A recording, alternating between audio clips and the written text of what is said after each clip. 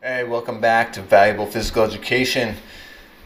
Really excited about today. I think today's interview may be the most important portion of any information we've been able to give physical educators so far. Um, we've been able to give some great information on how to teach certain things, how people have done grading, how they like to design their lessons, importance of student teaching, all kinds of different things. We even talked to somebody who just recently got a job and how to go about kind of acing an interview.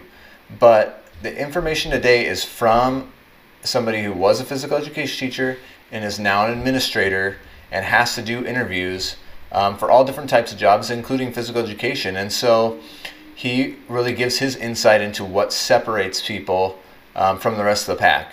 So please, again, today is excellent information. So let's not waste any more time. Let's jump right into it. And I think this is a good way to pivot real quick is obviously you've been teaching and coaching for years, and shout out that you're also not only teaching PE all day, but you also been for years, as long as I've known you, been coaching at your alma mater, St. Mary's, and you do a great job with that basketball program there. So that's a long day, and then you go home and be a dad, and a husband. But you're a dean now of students. I think you're one of those roles is obviously you're working with the students constantly. I get that, but you're probably interviewing a lot of PE teachers or other type of teachers, math teachers, English teachers. For those students that want to be PE teachers, what advice would you give to maybe someone who came in and just hit a home run on an interview? What are little nuggets of wisdoms you can give to our viewers? Yeah, so I think when you're interviewing, you just really get a sense of um, how competent the person is on their subject matter. So I mean, being knowledgeable, right? I mean, you can kind of tell who's faking it and who's not, and who can really uh, talk a little bit about what they're going to do and how they're going to do it. So I think the biggest thing I see where, because I just sat in some interviews yesterday, actually, these were for admin positions at other school sites, but the biggest thing you can see is those that have experience or the better candidates are able to cite specific examples. So whether it's so because like what we did for our teacher interviews was okay, so take us through a typical day, and one guy that interviewed was like, well, I'd have them warm up and then we'd probably run a couple laps and then we would do whatever sport we're going to do and then clean up and call it a day. It's like, okay. And then the guy that was the better candidate was talking about PE. He talked about like, all right, so obviously you come in, you take roll, you want to have your objective up. What are you going to do for the day? What are you going to accomplish for the day? And then we're going to start with some, dynamic stretching, use terminology that, PE teachers use and would know. And this will probably go for about 5 to 10 minutes about dynamic stretching and then some kind of cardiovascular workout. And so so you could just sense of like what, don't be broad, be real specific, go into great detail. If they ask, I mean, I think that's pretty common.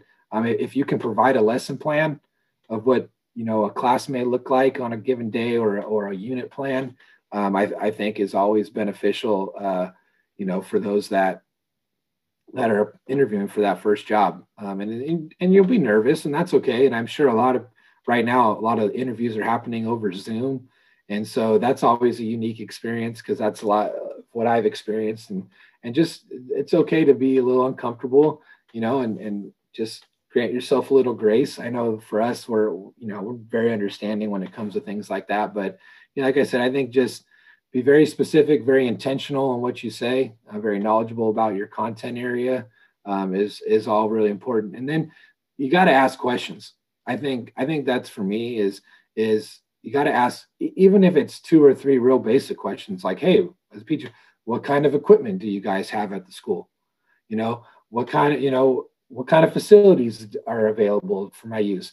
Those little questions show that you're really interested in what's happening at that school site and what you're going to how it's going to impact your job. um, I think that's really important because I sat in a couple, like I said, some interviews yesterday and no one had any questions. Like you have 0 questions about being an administrator. That didn't make any sense to me. Yeah. Except one person, she had like 5 or 6 really good questions. So to me, she was like, she really has, she really is eager and wants to know. So I think those are the few things I would point to. Yeah. Sometimes it's hard coming in with questions. Now there's so much information available online that you try and do like a lot of research beforehand and maybe come up with stuff. But I mean, I guess that's where you're saying that if people do that, then they should be specific about it. I think that's one thing that helped me actually in one of my job interviews. Was I knew all I was going to have was this blacktop space. And so I basically just sold them on, hey, I know what I can do with this space. And I gave them very specific plans for that. Is that something that would be helpful? I mean, if your school has a gym and they start saying, well, I'd use the multipurpose room to do, this activity, is that something that's still helpful in that process as well?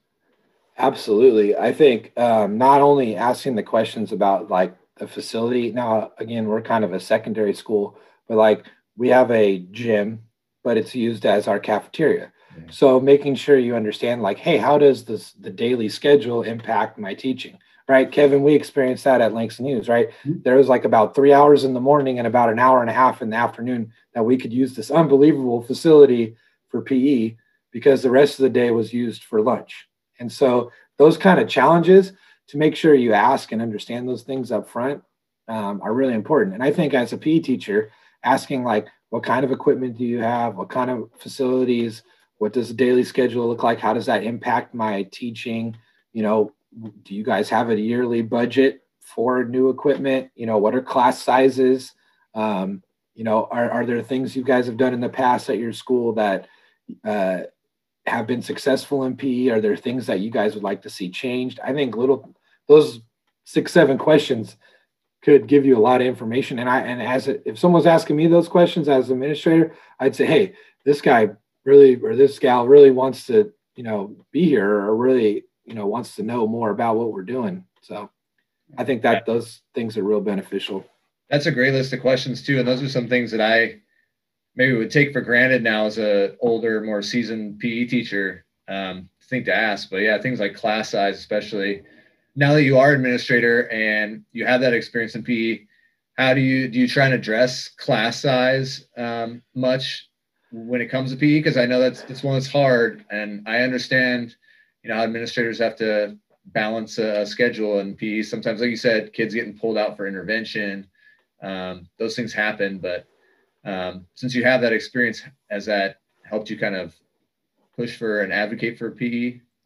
Absolutely. I think it gives definitely a different lens on our admin team. It's about what's going on. Because even when I sat on where we had we called our lead team, which was all kind of department heads, it was always like, oh, we could do this and we'll just do it in the gym and blah, blah, blah, blah. And it'd be like, hey, so what are we going to do for class? Oh, yeah, we forgot you guys have class in there. Fortunately for us, since we're a charter school, we have limited class sizes. I mean, there's still class sizes of 32. So there wasn't, fortunately, there's not too much. The recent issue we ran into was in my last 2 years of teaching is we had 3 classes at the same time. So we had 96 kids in one gym, or we had a little field, and we had kids in the parking lot. I mean, we were getting creative, but those kinds of things definitely come up. It's like, oh, it's picture day, we'll set up in the gym. Okay, now you're disrupting 2 classes. Where are they going to go? That kind of stuff. So definitely has helped, I think. And I think our PE teachers appreciate it, to say the least, because they know, and not just PE, because I think we have like PE and music and art that all kind of fall in that bucket of, oh yeah, those electives. So I kind of, yeah, definitely an advocate for them for sure. That's great.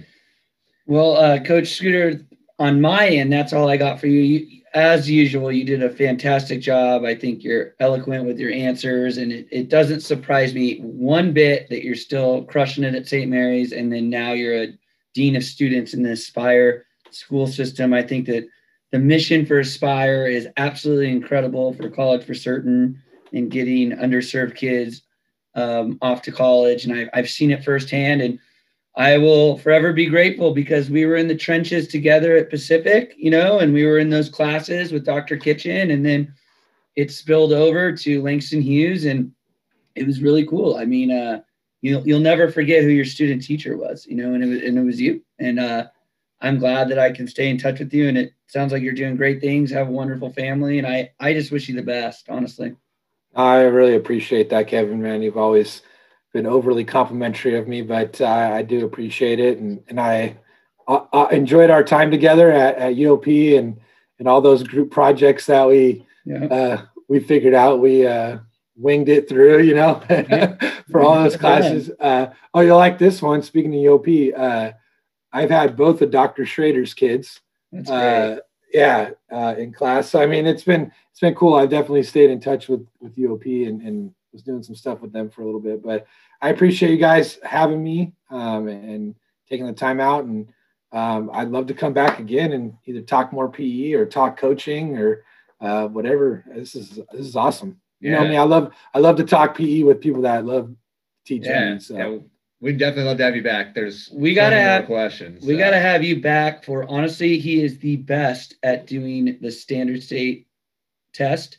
You were so efficient at that. I remember I was like, Coach Scooter, I'll take all the kids, I'll take them out. Can you just do all? And he's got a system. We got to go over that one of these times. Awesome. Absolutely. Anytime. All right. Awesome. Thanks. Cool. Thank you. Okay.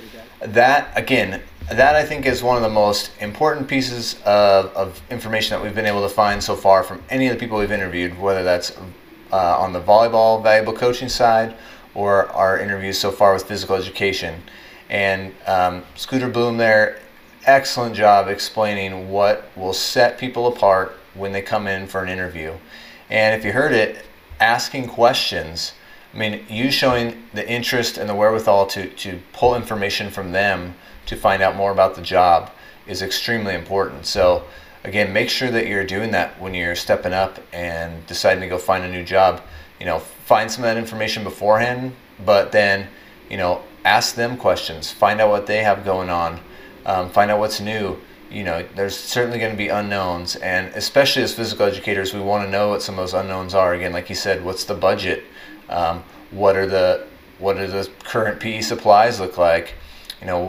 What's what's going to be available to you? What spaces do you have available to use? So that way, you can start asking, and if you can ask those early on in the interview, then you can address them later on in the interview when you're asked about what kind of lesson would you do. You don't want to speak to a lesson that involves having a gym if you don't have a gym space. So excellent information. This was a great interview today. We're definitely going to have Scooter back to give us some more insight, both from the administrative side and the PE side. It's kind of cool to have somebody who's got both those experiences. So anyways, we'll be back tomorrow with a little bit of a chat about physical education, try and give you guys some tips from what we've done over the years, and we look forward to continuing this series moving forward with physical education. Really excited, and hopefully, at least here in California, still a lot of people locked out, not really working directly with students on physical education. Hopefully we'll be back soon in person with those people, and if you're somebody listening in another part of the country and you're in person, awesome. Take advantage of it. Take full advantage of it. I definitely know I miss it. So anyways, thank you guys again for listening to Valuable Physical Education. Subscribe on YouTube. Follow us on Spotify, Apple Podcasts, wherever you listen to podcasts, and follow us on Instagram. We got, other updates on there and things we like on there. So anyways, have a great rest of your day, and we look forward to talking to you again.